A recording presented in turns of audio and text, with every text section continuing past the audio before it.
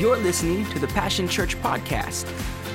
Our mission is to help people win by living a genuine Jesus-filled life.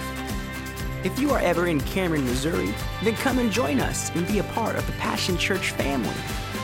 You can visit our website, passionchurchmo.com, to find out more about us. Turn with me to Mark, the 6th chapter. This is right after the miracle of the fish and loaves.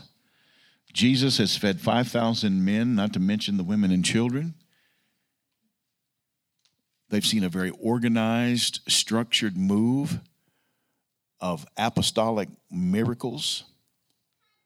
And then the disciples and Jesus entered into the boat because they had some place to be, because on the other side of their trip there was a demoniac who needed freedom. And so Jesus told them to get into the ship, and he went off to pray, to be by himself, to rejuvenate his batteries. How many understand that that's one of the most spiritual things you can do, is to break away from all of the busyness of life and just recharge your spiritual batteries? In fact, I threw out the challenge last night, and I haven't achieved it yet myself, but I threw out the challenge last night to those of us who were praying to try to enter into some fasting before Sunday. And I want to do that. I want to get to that place. I want to get to where fasting becomes a way of lifestyle, that there will always be some periodic moment of fasting going on in my personal life. And I think as the body of Christ, it would behoove us to do that. So the disciples have been told to get into a ship. And so I'm going to just read down through here. And I'm reading out the King James, has these and thous. Verse 45, chapter 6 of Mark, verse 45. And straightway, in the Amplified, it says, at once he insisted. And straightway he constrained his disciples to get into a ship and go to the other side before unto Bethsaida. And while he sent away the people, in other words, he dismissed the crowd of 20,000 or whatever it was. And when he had sent them away, he departed into a mountain to pray. And when evening was come, the ship was in the midst of the sea, and he alone on the land.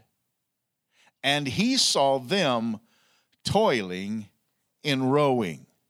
Now, I don't know if he saw him with his natural eye or if the Lord revealed this to him and allowed him to see it spiritually. But it said that he saw them toiling in their rowing. For the wind was contrary unto them, and about the fourth watch of the night he cometh unto them walking upon the sea, and would have passed them by, or would have passed them. But when they saw him walking upon the sea, they supposed it had been a spirit, and cried out. For they all saw him and were troubled, and immediately he talked with them and said unto them, be of good cheer, it is I, be not afraid. And he went up unto them into the ship, and the wind ceased, and they were sore amazed in themselves beyond measure, and wondered, for they considered not the miracle of the loaves, for their heart was hardened. In other words, they just took that lightly, the miracle that Jesus had done with the fish and the loaves. They just had witnessed it.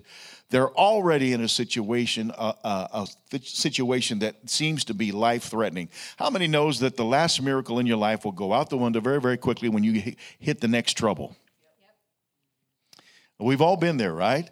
We've all been in that place where everything is going good. Everything's hunky-dory. Is that a good word? Hunky-dory. Everything's hunky-dory. Things are going good. Things are going smooth.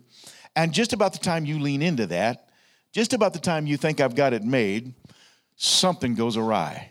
Something goes backwards. God will work a great big miracle in your life, and then you'll find out at the moment just about the moment that miracle has been recognized and you're getting comfortable in it, the enemy will come along and say, oh, yeah? Jesus sent them out. Now, in this particular canon where Mark is talking, this story appears 2 or 3 times in the Synoptic Gospels. In this version, it doesn't give us as much detail. In some of the other versions, and the reason I grabbed this was the first one I found, so I just grabbed this one tonight because I was standing here in the front when the Lord spoke this to me. But in some of the others, there's a little more detail. They were told to go to the other side. He had need to get to the other side. And, of course, we know the story. And when he got to the other side, the demoniac of Gadara was there, a man who had 6,000 demons. A man that cut himself and lived in the graveyard and screeched and screamed and scared people witless. And everybody in the region hated to go by that place and that area because they knew they would be accosted by this naked man who was wild and could not be tamed, and who, when they chained him, could break the chains. He had supernatural strength. He didn't have the strength of a man. He had the strength of 6,000 demons, if that makes any sense. And so Jesus had a need to get there because he knew this man would never get free without him. But he had to get prayed up before he got there. He wanted to spend time with the Lord before he got there so that he would handle the situation in the way that God would have it handled. And so he sends the disciples out on the sea, and in the middle of the sea, they're rejoicing. They've got 12 baskets of leftovers in the boat with them, but they have forgotten already because the storm arises. There's probably no scarier place to be in a storm than on the water. Have you ever been on the water in a storm? How scary is that? Is it pretty rough? Make you want to get to the shore pretty quick? Nothing to walk on, right? Yeah. And so anyway, they're out there. They're toiling. And the weather is rough, and the seas are rough. And as Christian said, there's nothing to walk on. You can't get out of the boat. You're in the boat for the ride. There's no place to go, and you need a rescue. And they're out in the middle of this situation, and in the middle of prayer, Jesus sees the situation. I don't know if this was a supernatural thing or if he could literally see that they were struggling on the water. I don't know. I don't know how far out they were in the sea. But I know this. I know that he perceived the danger that they were in. And he came walking on the water in the fourth watch of the night. So this was somewhere around 3 o'clock in the morning. And Jesus comes walking on the water. And they're thinking this is something spooky going on.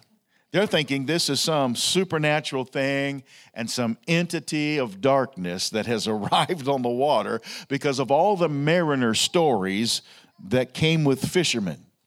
And 3/4 of his crew were fishermen, so I'm sure they had plenty of mariner tall tales to tell. And here they are in the midst of this situation, and the boat's taking on water. The waves are contrary, and here comes a shadowy figure in the middle of the night that they can't make out, and there's no place to walk. And what are you going to do? The last miracle of the fish and loaves have left their mind. Here they are, all by themselves in a bad predicament. Have you ever been in a bad predicament? God had me go this direction tonight for a reason. Look at this. Jesus walks near the boat and would have went on past the boat until they cried out to him. Jesus won't just get in the middle of your adverse circumstance. He wants to be invited in.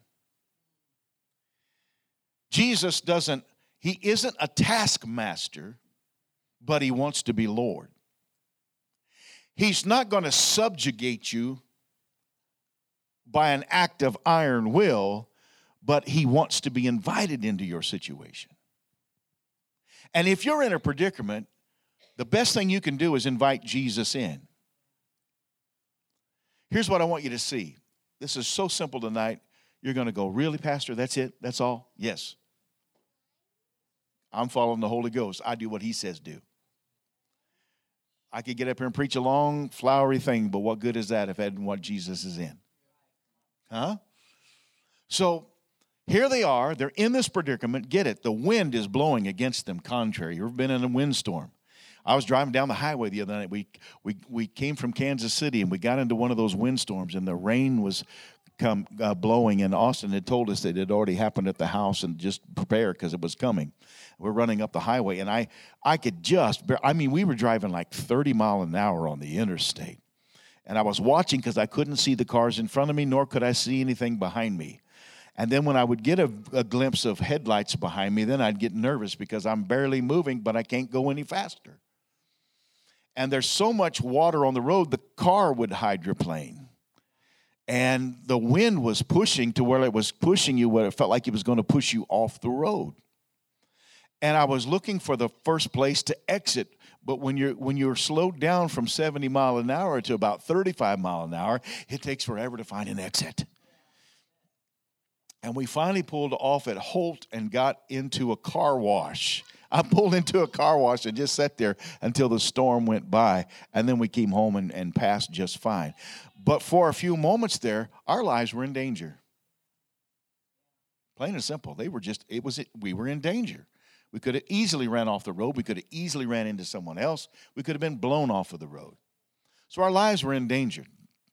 And I can imagine what they felt like because the wind is contrary to them. The boat is rocking. Water is splashing over the sides. It seems as if the boat is going to sink. These are mariners. They don't get fearful of every little storm that comes along, but they're also cautious because they understand how powerful a storm can be when you're on the water. And there's all kinds of silly traditions and things that run through the back of your mind whenever the enemy comes. When you get in a circumstance like that, you want to combat the enemy. You want to fight the circumstance. You want to get out of the moment. You just want out.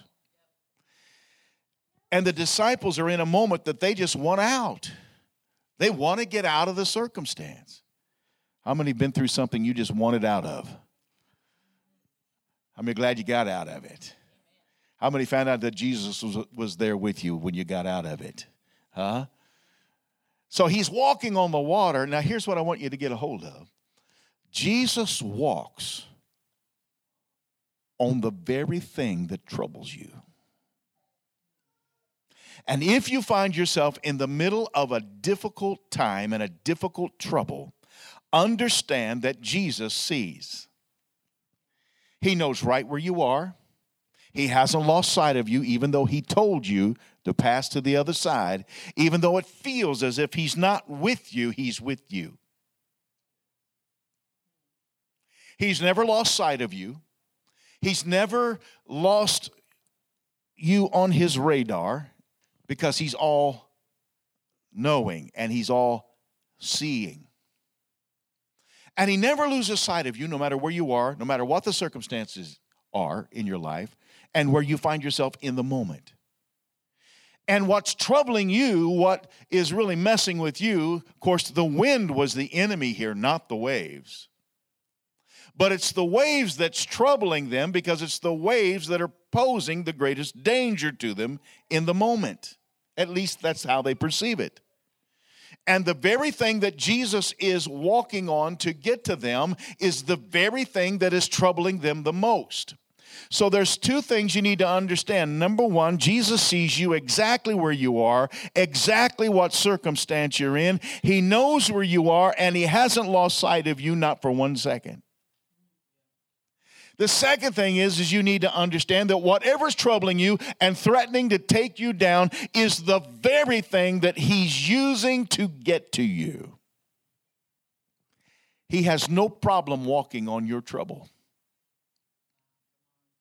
Years ago, there was a song called Sea Walker, speaking of Jesus, the man of Galilee who could walk on the sea. But I call him the trouble walker because he can walk on anything that's troubling me.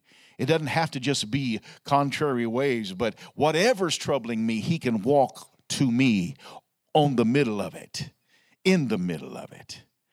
And he's waiting for me to invite him into the middle of my adverse circumstance so that he can prove that he is Lord over that circumstance. That's a drop the mic moment right there. He's waiting for an invitation for me to say, Father, come on. I need you.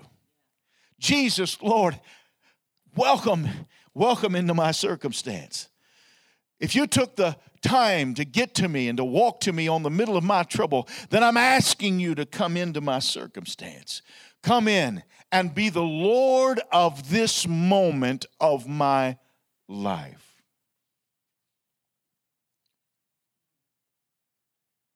I don't have time to turn there tonight or to look for it, but there's another time when this happened, when Jesus was with the disciples and he was asleep in the boat.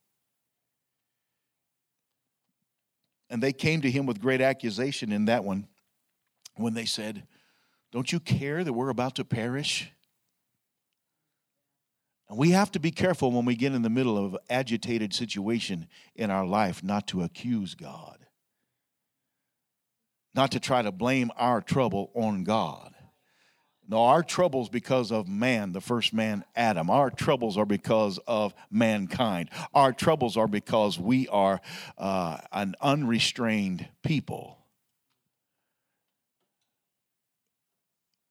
But just like Jesus asleep in the boat with the disciples, he's at complete peace. He was at complete peace when he walked out to them and walked. He was going to walk right past, just waiting. He was at peace. He could have walked all the way to the other side. He knew they weren't going down because he commanded them to go. But in their heart, all they could see was the circumstance. All they could see was the trouble. All they could see was the heartache. All they could see was the agitation. All they could see was the boisterous wind. All they could see was the waves that were crashing in on them.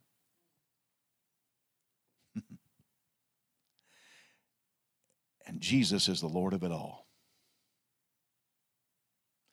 In another place in this very particular story, when Jesus got in the boat, he rebuked the wind and told the waves to just be still. If you put it in the natural tongue, he said, shut up. Shut up. Now here's the beauty. Jesus never lose sight of you. We're in a different place than the disciples were, in that we have the Lord of the storm residing with us at all times through the Paraclete, the one called alongside, the Ruach HaKodesh, the Holy Spirit, God with us. Jesus never leaves our side. He's always in the middle of our boat. But the one lesson we need to learn is that if we want him to be the Lord of our circumstance, we have to invite him in, and then we have to trust him in the middle of it. I'm sure when he first stepped into the boat and things were still rocking and reeling, it didn't feel all that comforting other than here he is. But after he said to the wind and to the waves, be still, they all started going, who in the world is this? That the winds and the waves obey what he says. Who in the world is this?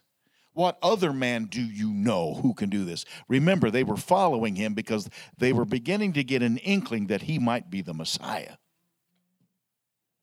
And when he did that, something went off in their spirit and said, whoo, what kind of a man is this that his voice nature bows to?